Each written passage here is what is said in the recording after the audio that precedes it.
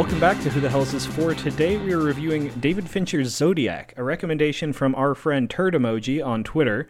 I never know if people want me to say, if I know their real name, if they want me to say it, or just go off their Twitter name, so we're just running off of Turd Emoji right now, who, if you're not aware, is the real writer and director of Signs. That's a fact. I fact-checked that one. It has to be a fact. Exactly. Nobody can lie in their bio. Anyway, we are doing this movie off of Turd's recommendation because he donated to, this was another Minnesota Freedom Fund donation.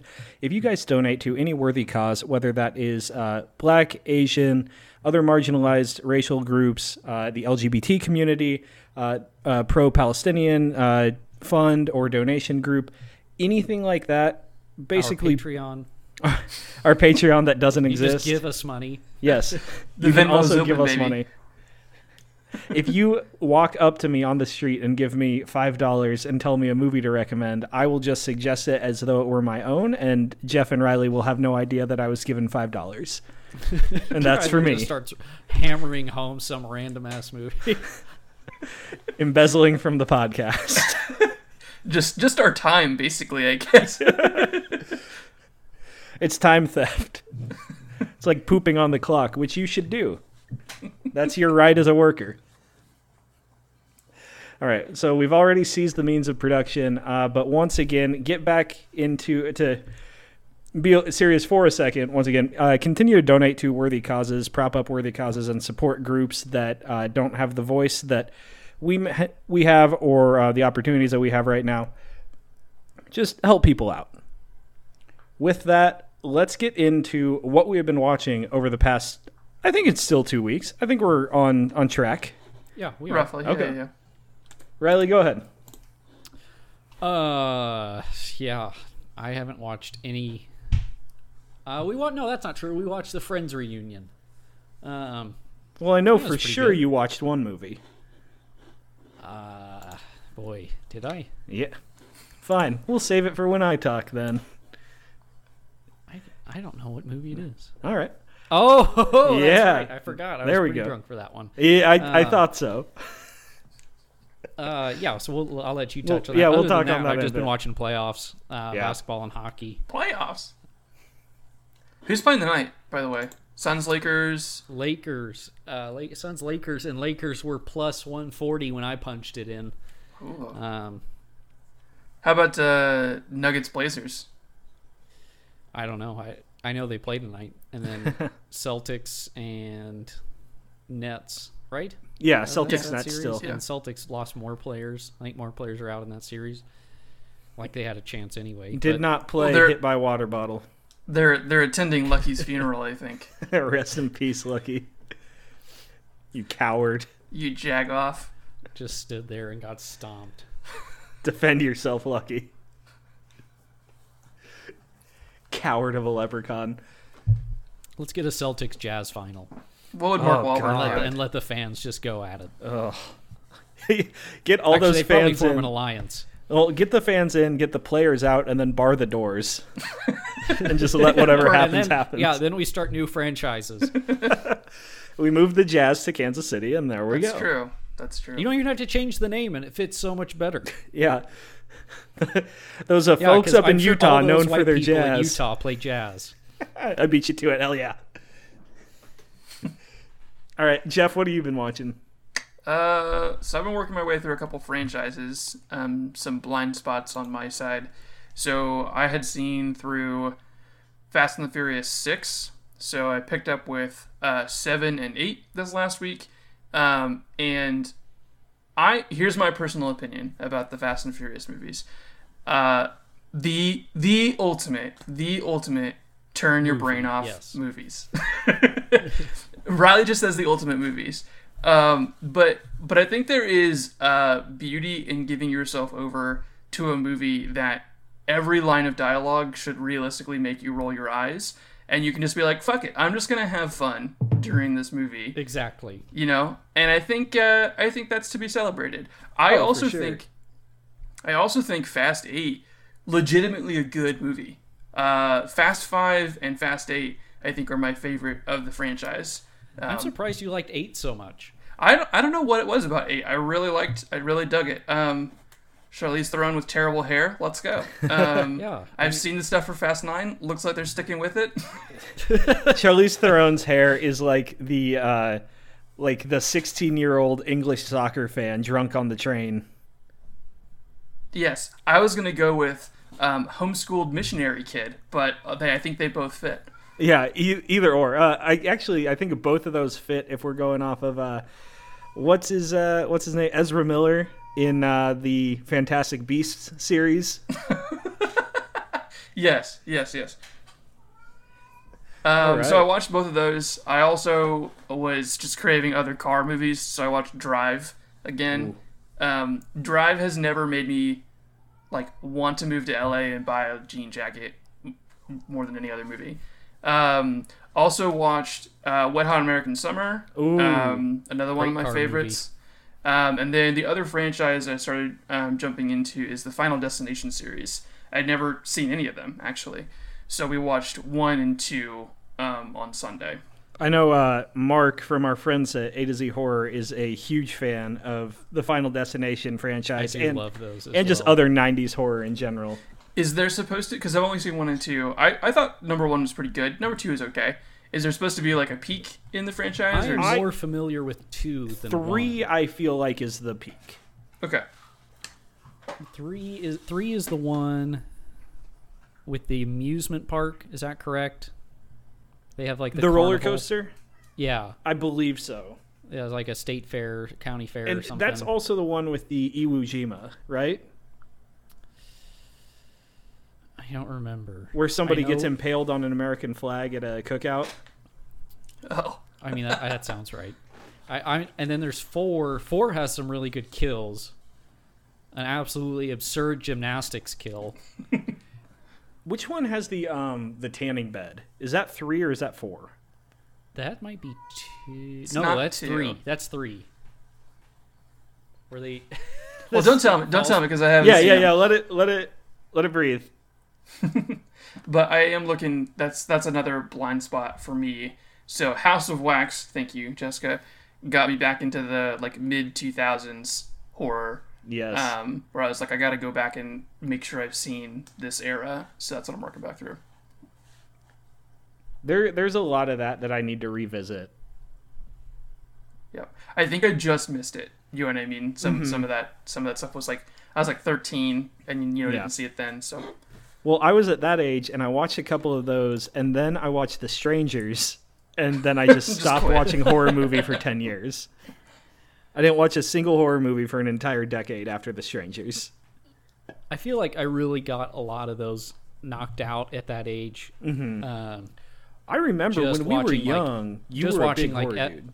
Yeah, FX had all those movies. FX has the movies. Wrong Turn, all the Final Destinations. I think maybe even Spike TV back then ran a lot of that stuff. Spike TV? Is that even still a channel?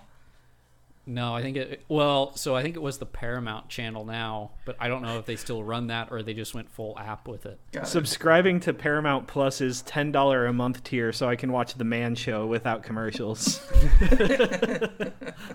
Don't let Jimmy Kimmel forget he was on The Man Show. All right.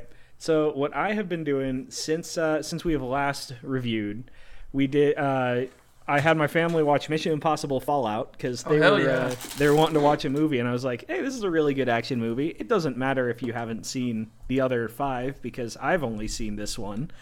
I remember my New Year's resolution to watch the rest of the franchise. I literally own all of them. I know. I started watching a bunch of anime series instead. But then last weekend, Friday night? Was that Friday night? Riley and I, we texted back and forth while watching Prince of Darkness and having some beers, and we had ourselves a time. Oh man, what a movie! God, I love that movie. I think there's an argument to be made that Prince of Darkness is Carpenter's best cast, and that it's a top 3 Carpenter movie. I think. Oh, absolutely! It is the most. I think it is Carpenter's most punk rock anti-establishment movie because like the themes are more there in They Live. Like anti-establishment is the theme of They Live, but in the way and content of Prince of Darkness, Carpenter was like, I'm done making studio movies. This is what I want to make. I want to make a weird religious sci-fi horror movie. Where is this in regard, like timeline wise, with Halloween 3? Oh, I think Halloween 3 was 84. And this was what? This was 86. 87. Okay. Or Halloween 3 might have been 86 and this was 87. I know they're close. Halloween 3 was 82. Okay. And so wow. this was 87. And man, I love Halloween. I was about to ask if we had reviewed Halloween 3, then I remembered that's a lost episode. Oh, well, time to review it again. Yeah, might as well. Subscribe to our Patreon to hear audio from like lost episodes. It's basically just uncut audio. It's uncut audio. God damn it. Subscribe to our Patreon and we will each individually send you our audio files. I was going to make the same joke. God damn it. I love that Riley just talked over you until you couldn't make the joke and he just took it. Oh That's comedy, baby. That's comedy. It's always who is loudest. Comedy's all about teamwork. That's why stand-up comedians always have a friend on stage. That's true. All right. And then, so beyond that, watched Zodiac, watched Catherine and I on Memorial Day. We were just hanging out around the house and threw some movies on. So we threw on Infinity War and Far From Home. I've dropped them a little bit. They're both 4 out of 5 stars. I could be argued to go lower on Infinity War, honestly, because I think what I keep running into is that and Endgame, while they were super fun, I enjoyed them a lot, they don't really work as movies.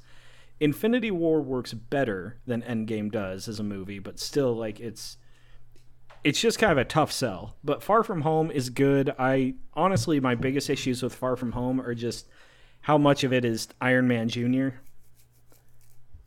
or the Tom Holland Spider-Man in general, how much of those are in relation to his relationship with Tony Stark. And they're missing a lot of what makes Spider-Man, but also they have a lot of that too. So I still think they're a net positive for the character, but still, the formula could be improved on. I agree. And then not something I've been watching. Well, I've been working my way through Full Metal Alchemist Brotherhood still, but not something I've been watching. I've decided I'm going to become a Magic the Gathering guy. Oh, here we go. Yeah, it's time. I've started playing on the Magic the Gathering Arena app, which is super fun. Only crashed my phone 2 times, but and it didn't even like hard crash it in the way that it just reset my phone. It locked me out of opening a single app for like 10 minutes until I could force a reset. God, but what's the deal? Is it I don't know. It just must not be optimized. But it's working out now. I haven't had any issues today. Is it on the App Store or is it? It is. It's on the App Store. Oh, okay. Riley, you're showing a lot of interest there, friend. Might you consider downloading the Magic the Gathering Arena app? Somewhere. You do? Yeah, somewhere. I'm learning the basics here. Friend of the podcast, Brian, over at Debates on Tap, is a big Magic guy, and he's being my shaman right now. I think I'd pretty much only get into it to get the Godzilla card, and then I'd probably bow out. Yeah, that's fair. I'm having a lot of fun figuring out the intricacies of everything. On the app, is there like a versus mode? Yes. Like, can you connect online and play? Mm-hmm. Okay, then I might be in on it. Yeah. It's a very robust like online community for it. I wish the Pokemon game had it for phones. Oh, okay. They only have it for iPad and computer. So I've decided to shift gears, and I'm kind of burnt out on Pokemon cards anyway because of just the nightmare of it at this point. It's a disaster. So steering into Magic. Here we go. yeah, speaking of trading card games, I have yet to receive an update on the My Hero Academia trading card set that I pre-ordered. Oh, that's right. When was that supposed to release? I have no idea. I'd have to go look it up. Was it like a Kickstarter? No, I don't think so. It was a full release. So you've just been waiting on an Amazon package the whole time?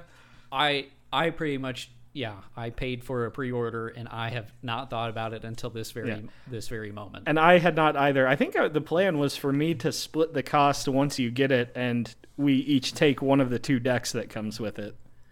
Right. Yeah, like sharing a pencil topper. Exactly. But that way we can actually play against someone. Right. But yeah, I'll look into that and get back to you on that. We'll put a pin in it. Yeah. We'll circle back around and talk offline. All right. Let's go ahead and move into our review for David Fincher's Zodiac.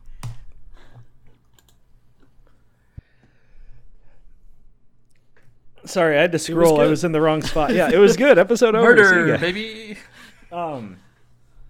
Sorry, I was rolling to the synopsis, which I feel like you don't really need.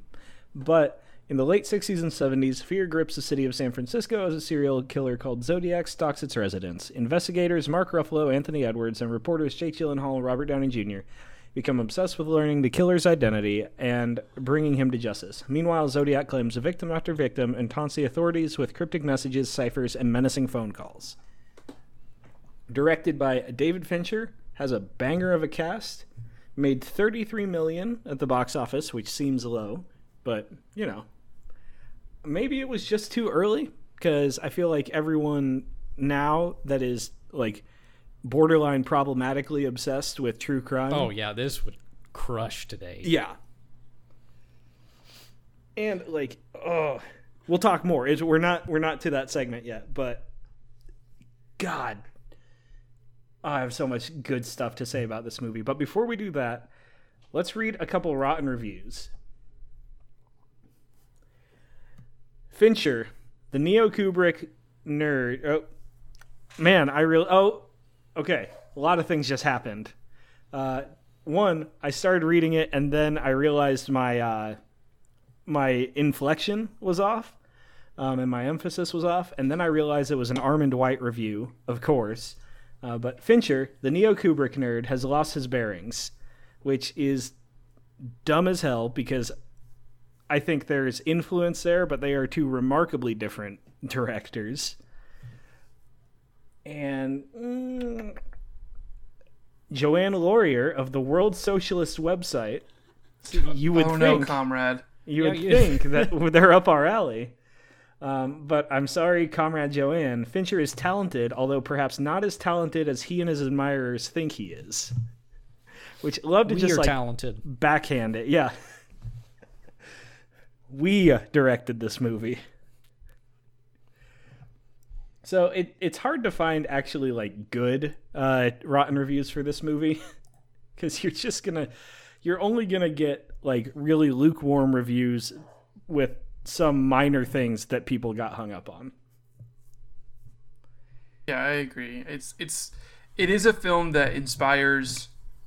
Anytime you have a film that is beloved or a critical darling, whenever you have someone disagree with that, they seem to like really emphasize their own importance and how much they're like, I didn't fall like prey to the crowd who like loved this movie. And you're like, all right, man, like you're not cool because you dislike something popular. I am better than the unwashed masses. Yeah.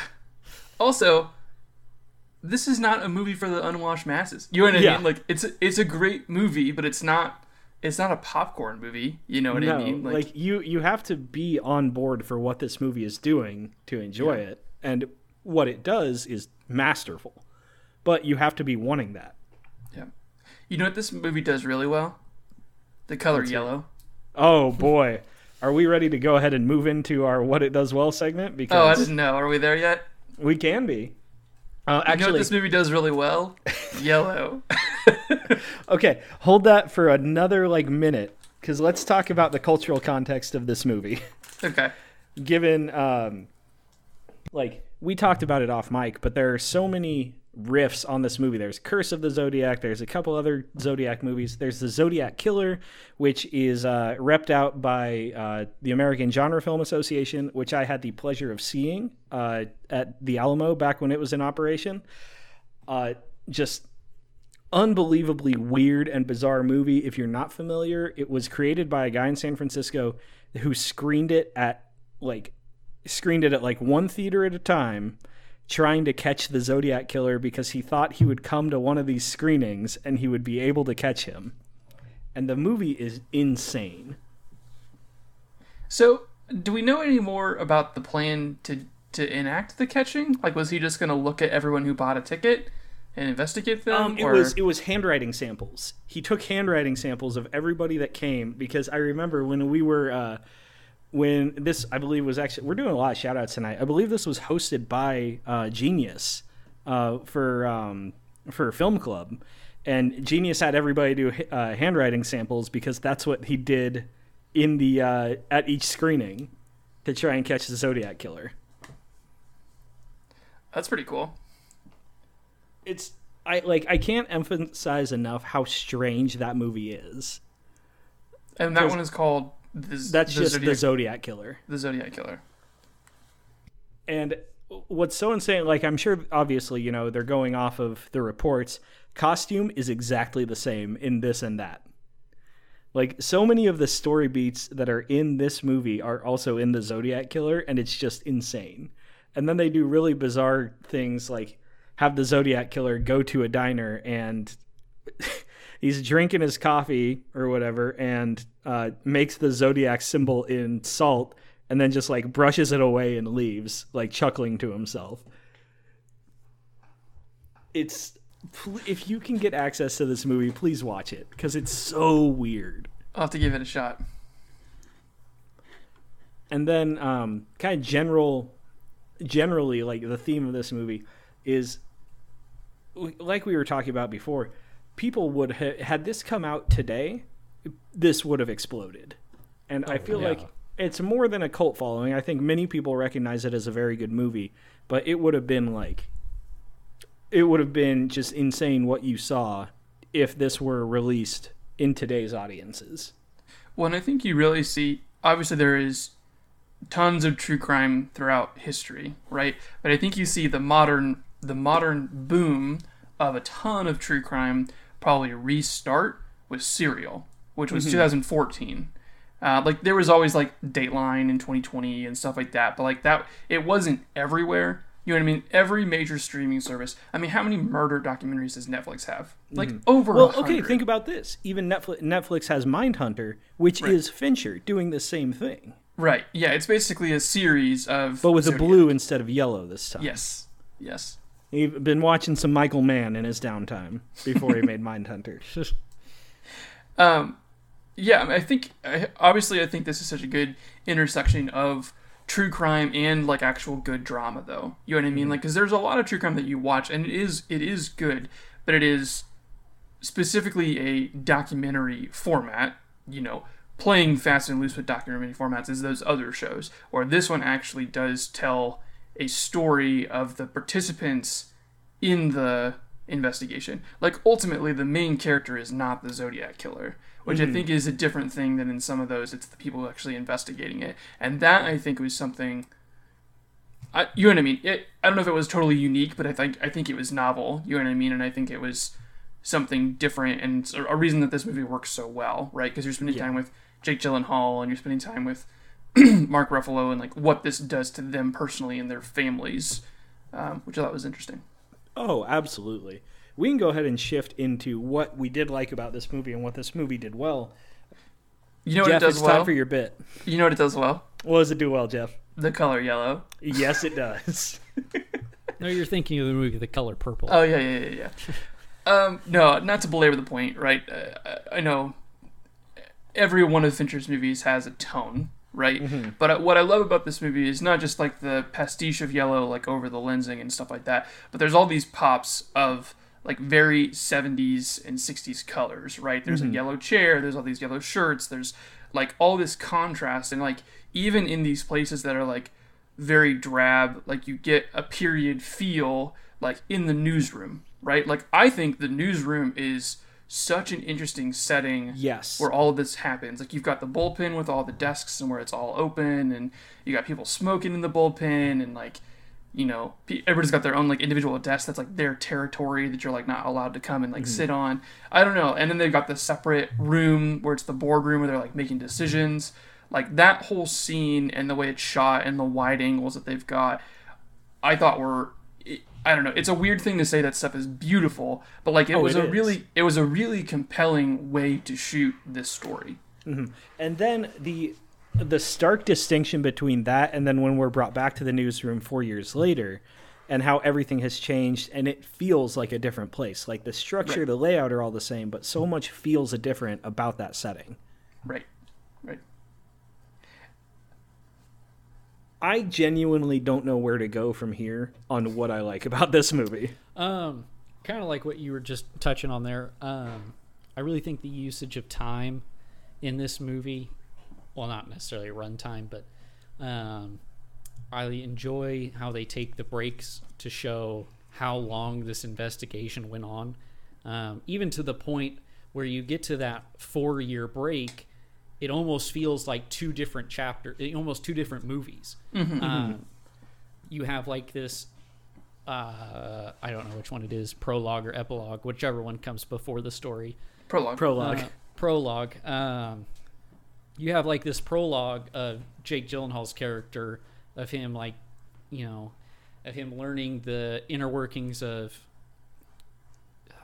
journalism and this this murderer.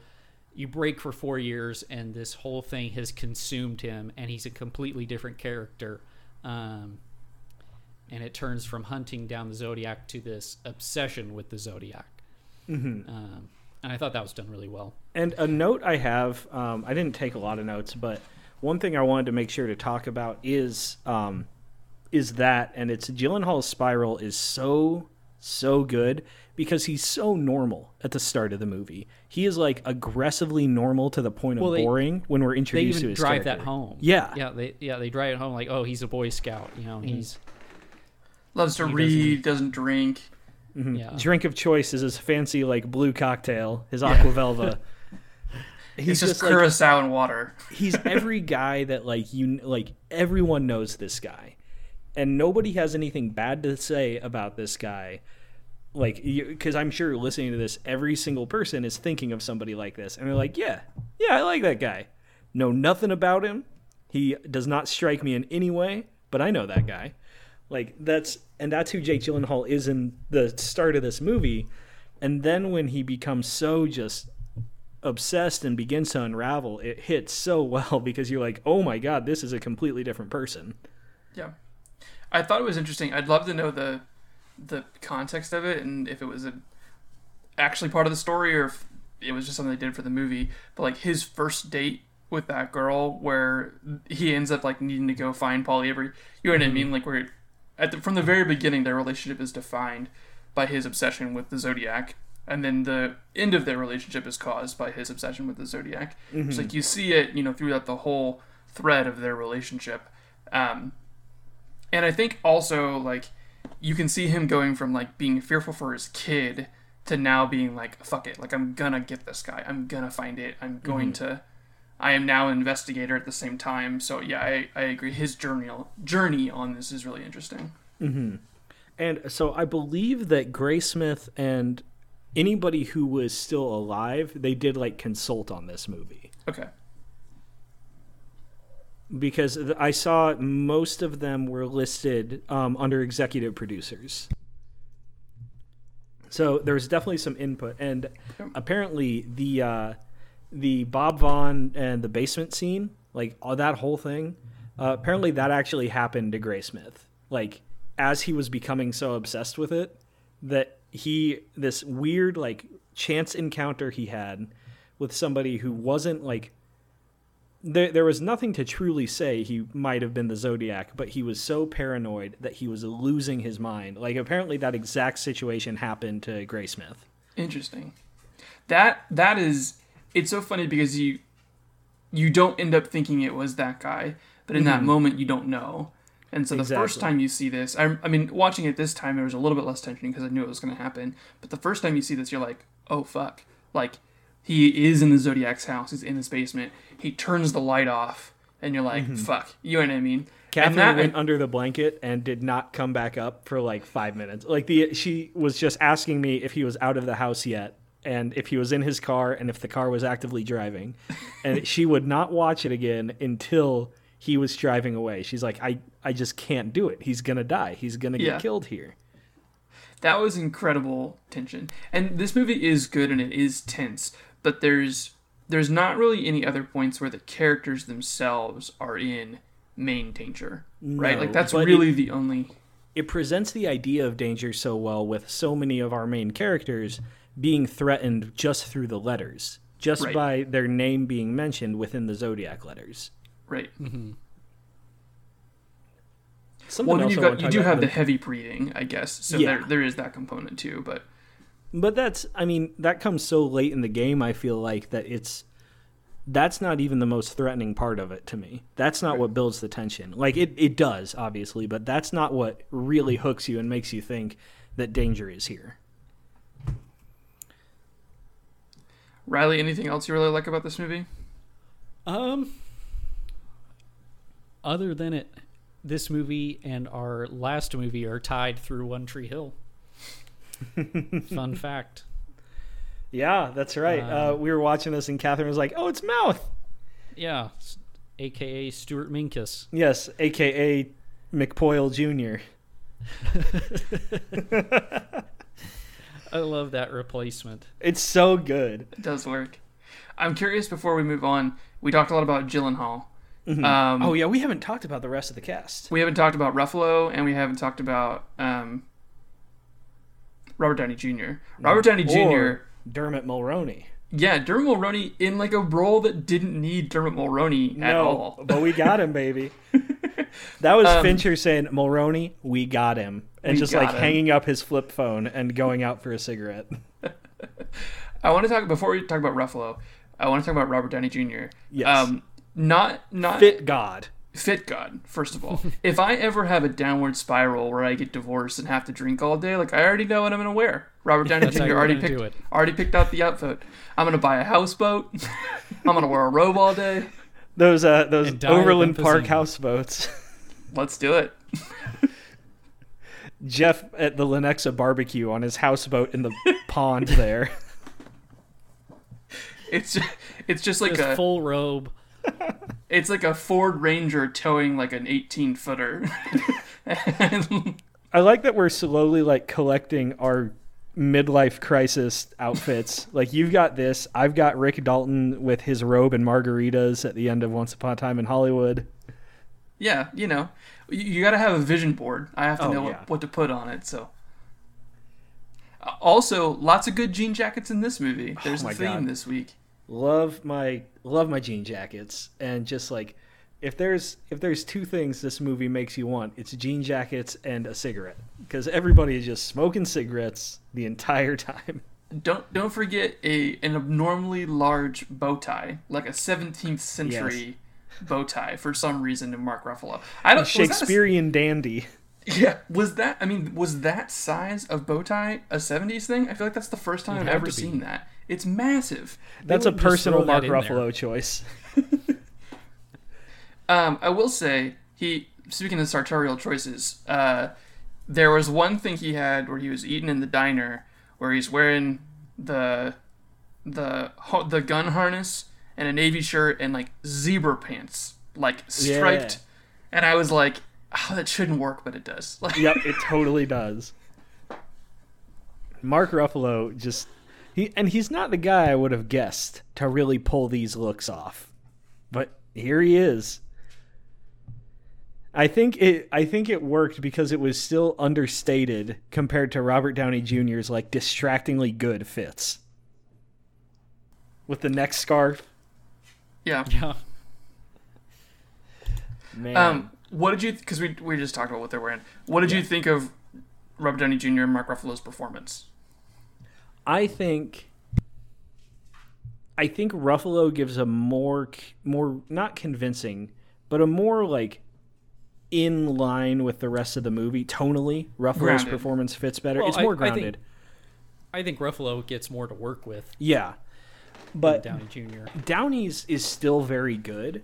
He seems so off when we're first introduced to him, just because like he's like off kilter, and then that works a lot. That works so well when he does kind of just spiral out of control and his life falls apart. Like, you go back and it's like these elements were always kind of there.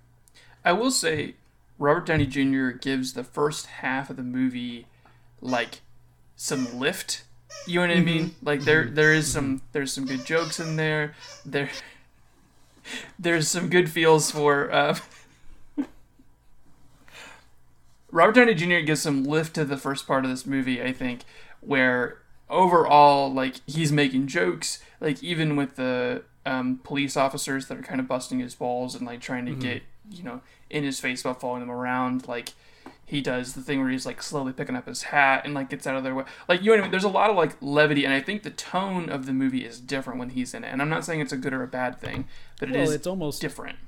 It's almost, like how we have our two halves of this movie. Mm-hmm. Your first half is Robert Downey Jr. and your second half is more Mark Ruffalo.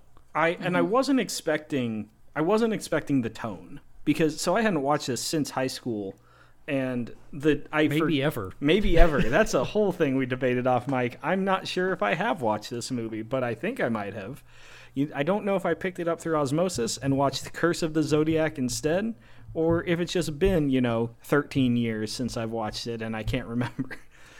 But yeah, the tone, like, it's so weird, but not in a bad way. And a lot of that does go to Downey Jr. and some of the weird stuff Jake Gyllenhaal's doing as this aggressively normal guy. I found myself laughing more than I expected through the first half of this movie. Mm-hmm. And I think it's because I forget that, like, and I know Fincher didn't write this one, but obviously a filmmaker like Fincher does have a lot of say in how his movie comes across. And I always forget that Fincher isn't, like, totally just heavy and dry the entire time. He does include a lot of, like, moments of relief and some jokes through his movies. Oh, yeah. I mean, one of his most famous movies, obviously Fight Club, it obviously pulls a lot from the Palahniuk novel that has all the dark humor in it. But, like, there are parts of Fight Club that are generally hilarious, right? Yes. Gone Girl, not so much. Seven, not so much. Seven, not so much. But, I mean, yeah, there are other things that he's done that has some of those dark humor. I actually haven't seen Mank. Have you guys seen Mank yet? I have not seen Mank. I keep meaning to. So I don't know if that's more in line with, dark humor, Fincher. I have to imagine there's some of that. But, yeah, I mean, I think there's... And I don't think it's the thing that the film does wrong, but because there is those two tones, I almost would kind of like to see a movie that does the first tone, the first half of the movie, the whole time. Like a true crime with some wisecracking, I think would be, like, kind of a fun separate feature, right? Zodiac is fine the way it is. It doesn't need to change. But I could be interested in a film that is mostly that, because then you just get, like, something that is less funny than, like, Midnight Run. No, not the other guys. The new guys? Help me out here, Ty. Russell Crowe. Oh, the nice guys. The good Nice Guys. Nice Guys. I was, yeah. God, fuck, what a New dad Girl. moment. The New Guys? You guys know Zooey that movie, Deschanel. The New Guys? Jesus Christ. Someone else go. Something we haven't touched on, but I wanted to mention it before we move into what we didn't like and what didn't work for us. But the music in here is unbelievable. True. That hurdy-gurdy man is a fucking dark thing in this tone. Now I'm thinking... I saw something talking about Resident Evil Village this morning that has just wormed its way into my brain, and that made me think of it. I cannot get the word hungalabongos out of my head. Sorry, continue. All right, anything else? I mean, we talked a lot about the performances. We talked about Fincher in general. Obviously, we just referenced it a little bit, but Fincher is a widely celebrated director. Lots of crime, not necessarily true crime, but a lot of this sort of like crime thriller element. We'll kind of run through some of the hits if you're not familiar. But, are we doing our segment where we read a filmography again? Yeah, we are. We haven't even this person did. We haven't even talked about some Who's stuff. Bad? Who's bad? Benjamin Button, not my favorite. But he's got some other bangers on here. Alien 3. Oh my god. Yeah. How have I not brought up Alien 3? God. The Girl with the Dragon Tattoo, The Social Network. All great. Oh, you know who's bad? Mark Zuckerberg. Oh, yes. There we go. Welcome to our segment, You Know Who's Bad. We got it. We haven't even talked about his best movie. Yeah, we talked about Alien 3. No, we haven't talked about it. The Game. Oh god, that's right. The Game is a Fincher hit. Also man, Panic Room, which we haven't done before. But I mean, there's really, aside from Tyler notwithstanding of not liking The Game, there's really not a bad movie in his filmography. I mean, you would say I don't know that I'm gonna watch The Curious Case of Benjamin Button again, but I don't think it's because it's a bad movie. It's just a 3-hour movie about Brad Pitt getting younger. So I mean, who wants to see that? That's unfair. But I mean, if you want that, you can just watch the second half of his career. He ages incredibly well. He got some of that juice from David Fincher, and he's been using it every day. But I don't know. I just think Fincher is such an interesting director because his filmography isn't huge. You know what I mean? For being born in '62, he's had, a pretty long period of time to make movies in, and I mean, all of them are good. I don't think there's any huge wasted effort here. But going back to what makes, a Fincher movie, or what makes this one so unique, I think there's elements of his other films in this one. Obviously, you've got Seven and Gone Girl, which are very specifically crime thrillers. Girl with the Dragon Tattoo fits in there as well. The Game and Panic Room have some of that tension, and then Fight Club kind of has all of the above.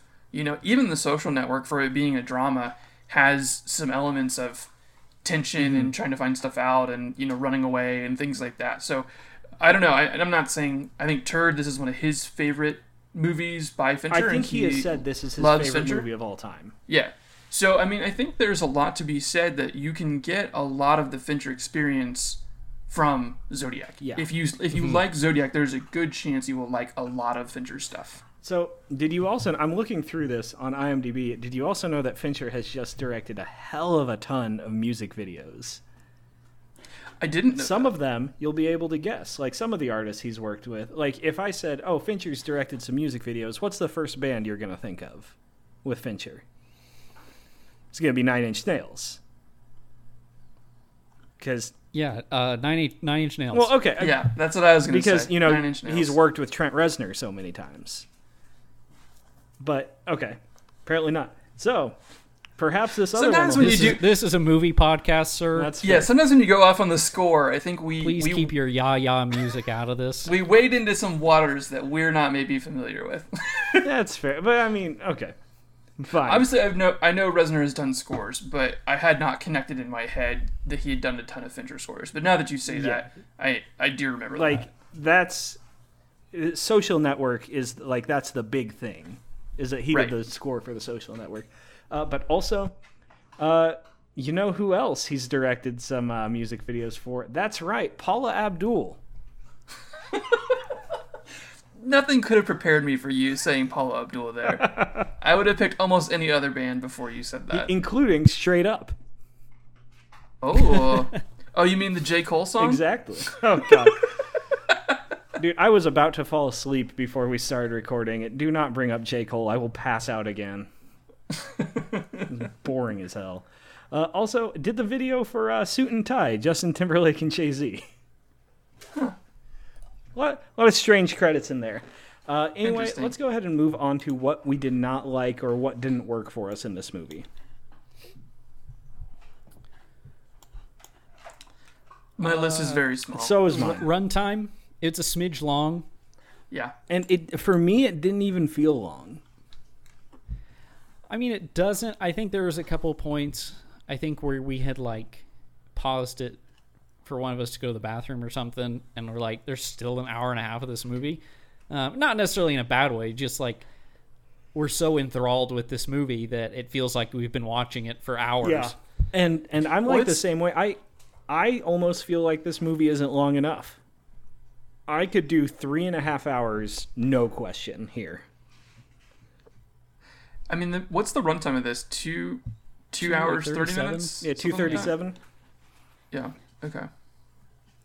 It's, oh man, because, and the reason I say I could use more is because the pacing and the passage of time, it almost doesn't feel like enough time has passed for how much time has actually passed within the narrative. Sure. It feels like a couple weeks later at most, even though so much has changed.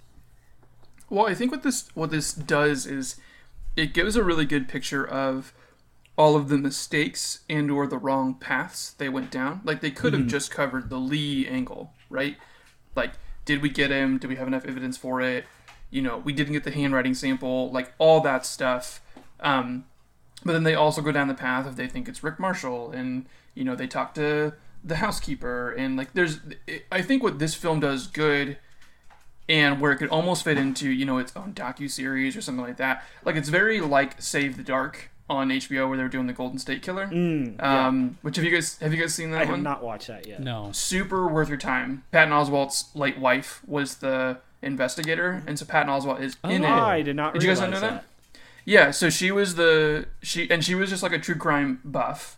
And I think she was a writer, but like she didn't necessarily do true crime itself. And she just got really interested in this case and got like totally hooked in with all the groups trying to solve it. And it was basically citizen sleuths that like found out a lot of information that basically got the guy caught. And she ended up passing away, partly due to stress from this. And I think they said it was an accidental overdose due to the stress of basically what the investigation caused. Anyway, long story short, like this feels like, if you watch Hold the Dark on HBO and that series, this movie feels very much like it's going through the same beats. It's just a drama versus a docuseries, right? But it goes down all the same paths of this is what we investigated, this is what we found out. And so very akin, even if they're different styles. For sure.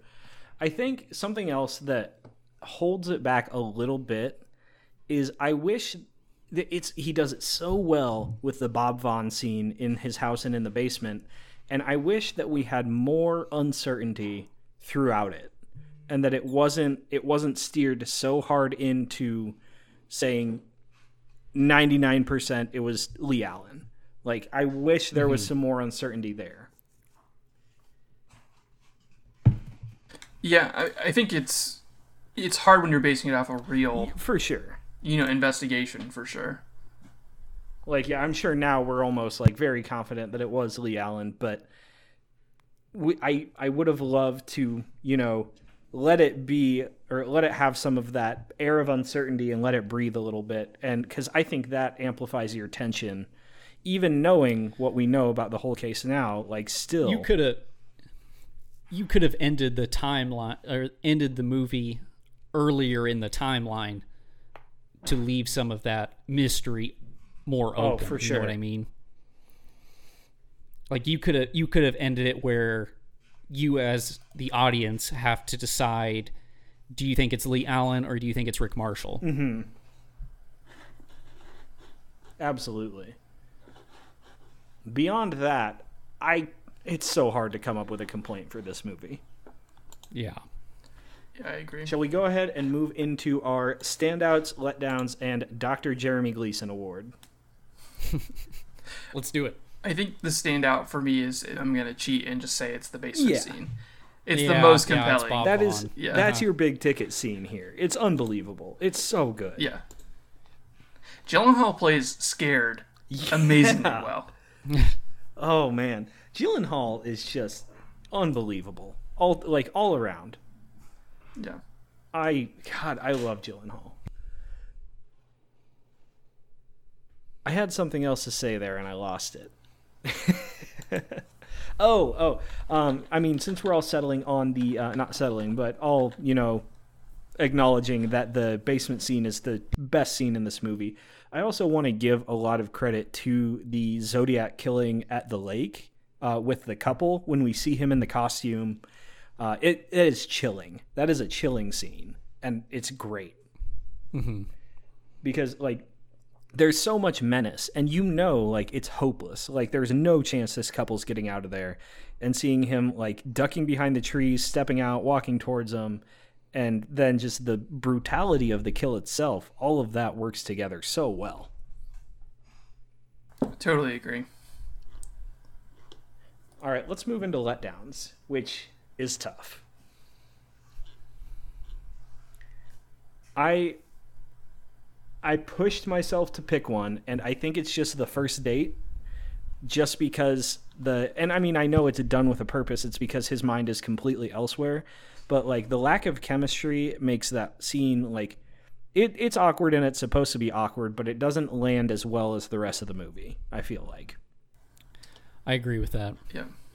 I hate that we are going to pick the same ones across the board, but I think I don't know if I can really find a weak scene. Yeah. I mean, for as good as this movie is, we've avoided the trap that we were worried about of just sitting around saying, man, that was pretty cool. Like, we've actually been able to talk about this movie, which is good. All right. Jeremy Gleason. Let's do it. I'm going to go with 2. Okay. Give me more Robert Downey Jr. as part of the main ensemble. But then 2, give me more Bob Vaughn, because the guy that played that nailed creepy guy man, he was so well. Absolutely. That I could do like another 20 minutes of that guy. I really like do you know who the actor is that plays Lee? I wish I knew his name. You've seen The Invitation, right? Yeah. Oh man, yes.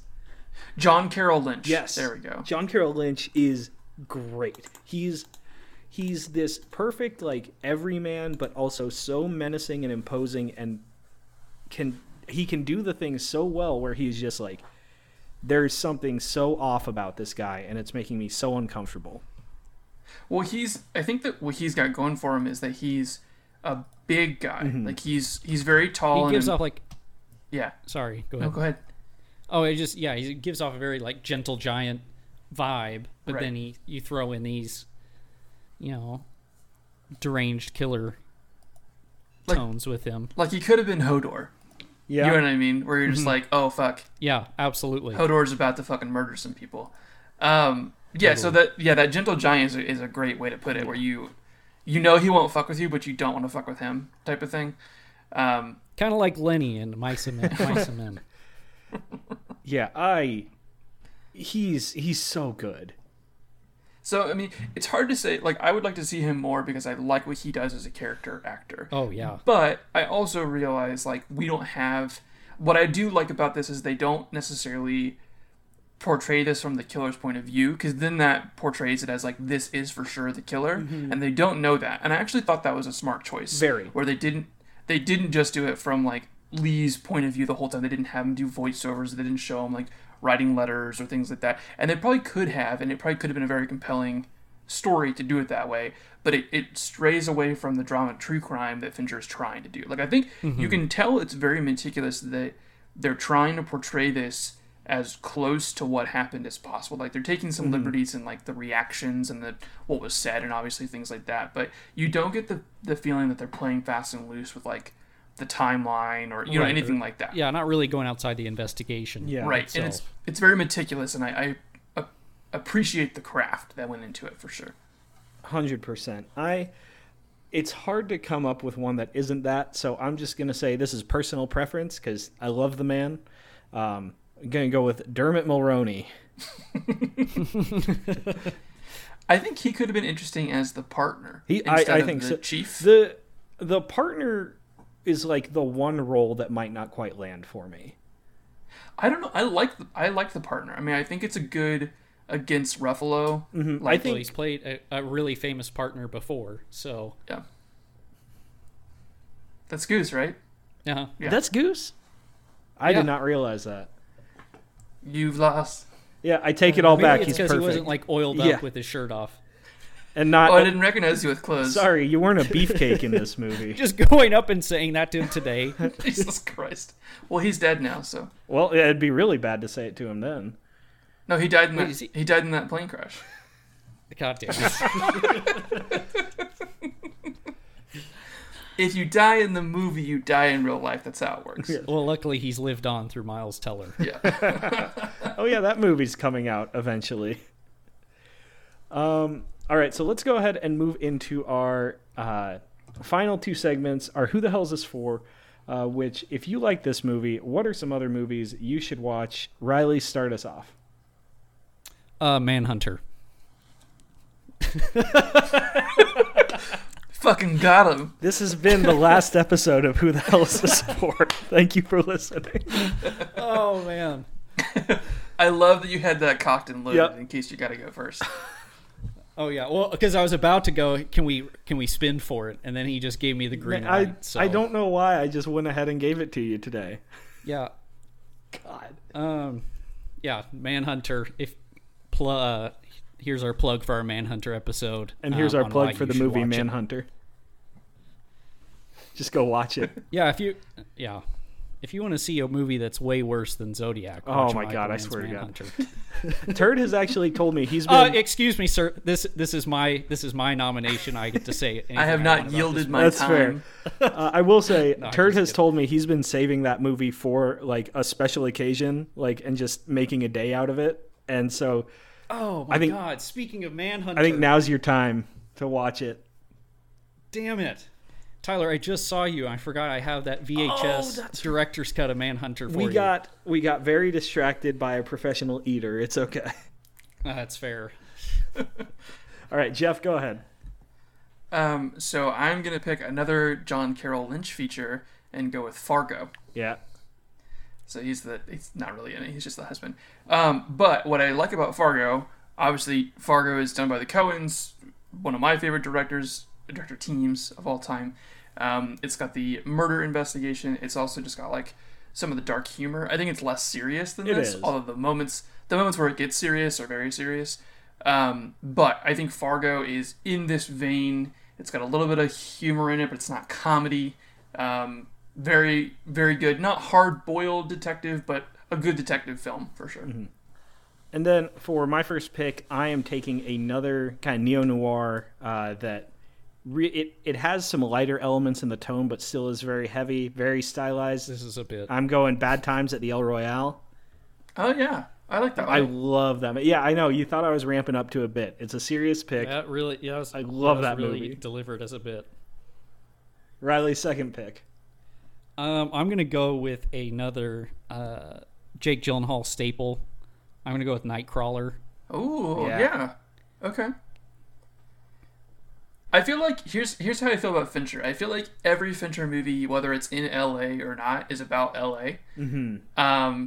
And so that's a great pick because Nightcrawler, in the vein of like Drive, is a movie about the city of LA. You know what I mean? Like it showcases LA for sure. Mm-hmm. Jeff, second pick.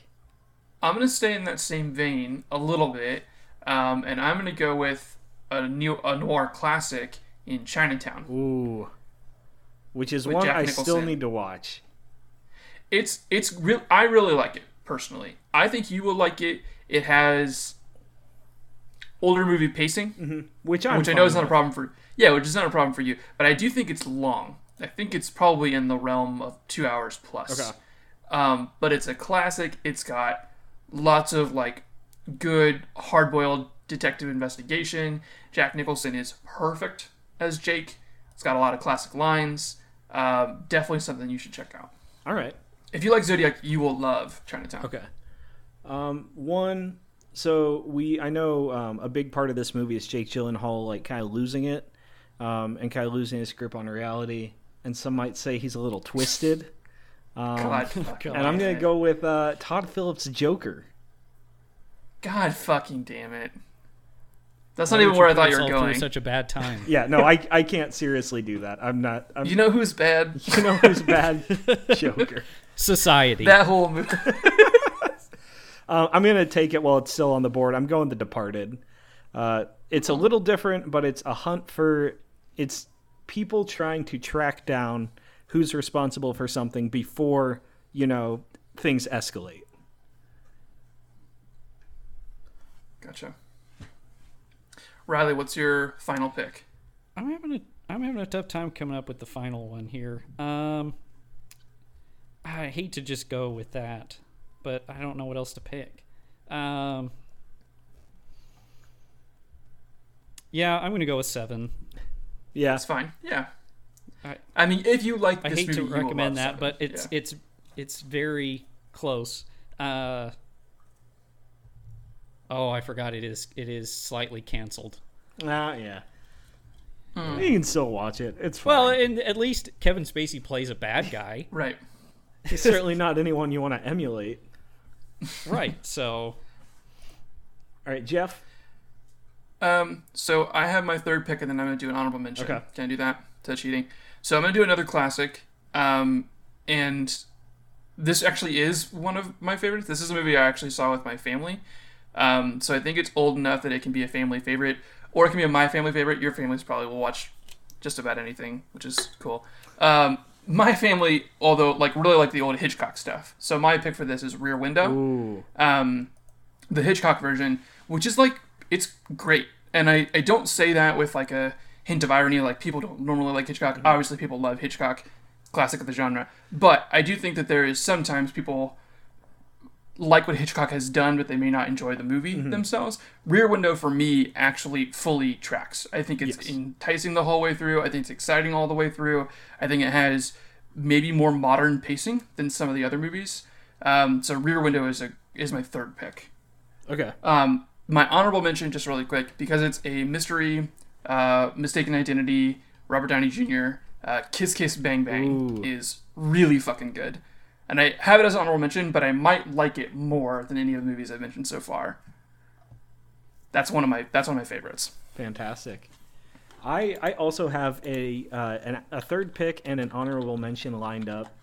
But my third pick is Wind River, because I think it's one of the best examples of a neo-noir and neo-western too. While this one doesn't really have the western elements that Wind River does, the mystery and the tension here is just unbelievable.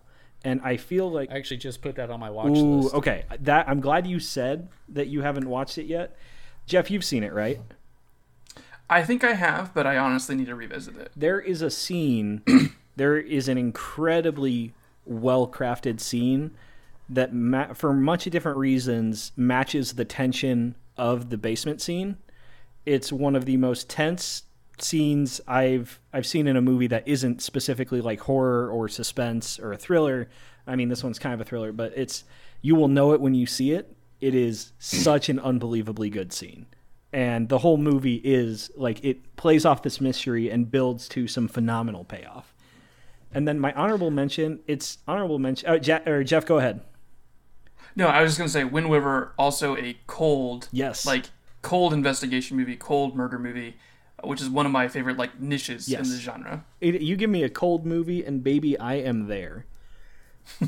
But the honorable mention, it's honorable mention because it is not a movie for everybody, but is highly stylized. And if you want a serial killer movie from the other perspective, I'm going to go with The House That Jack Built, which is, it's weird and it is not a good time for 90% of audiences, but it's one of those movies that I really, really enjoy, and every time I think about it, I like it more, in retrospect, and it's one I haven't revisited yet, but I think if you're really into what a lot of Zodiac does, and you are a little more on board for some of it's not an extreme movie, but it is very uncomfortable. If you're more on board for some of that, House That Jack Built is worth your time. Matt Dillon being a weirdo. Oh yeah, listening to David Bowie. It's and so many other things. That would be a good one to review, honestly. Let's go ahead and move. I mean, you can't see the face Jeff made. I think you would like it, Jeff. The sound I would have made was, I don't know. We'll see. You don't have to watch it if you're listening, but we'll just make everybody on the pod watch it. I genuinely really like that movie. Okay, let's go ahead and move into our scores and then get out of here. Riley, start us off.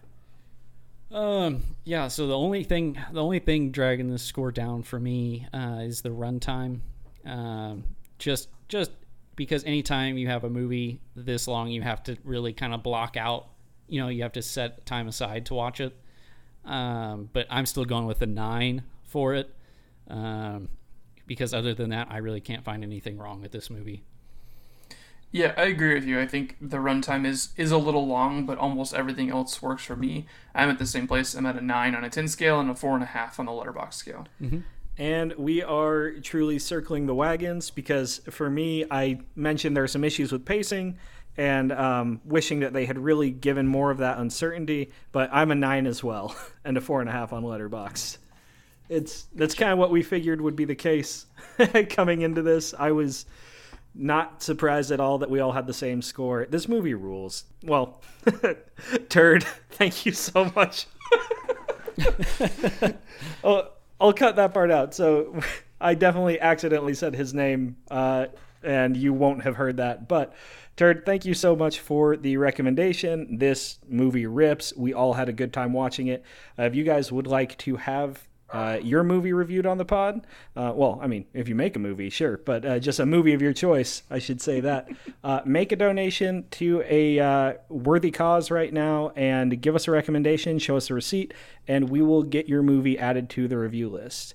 With that, this has been another episode of Who the Hell Is This For? Thank you for listening.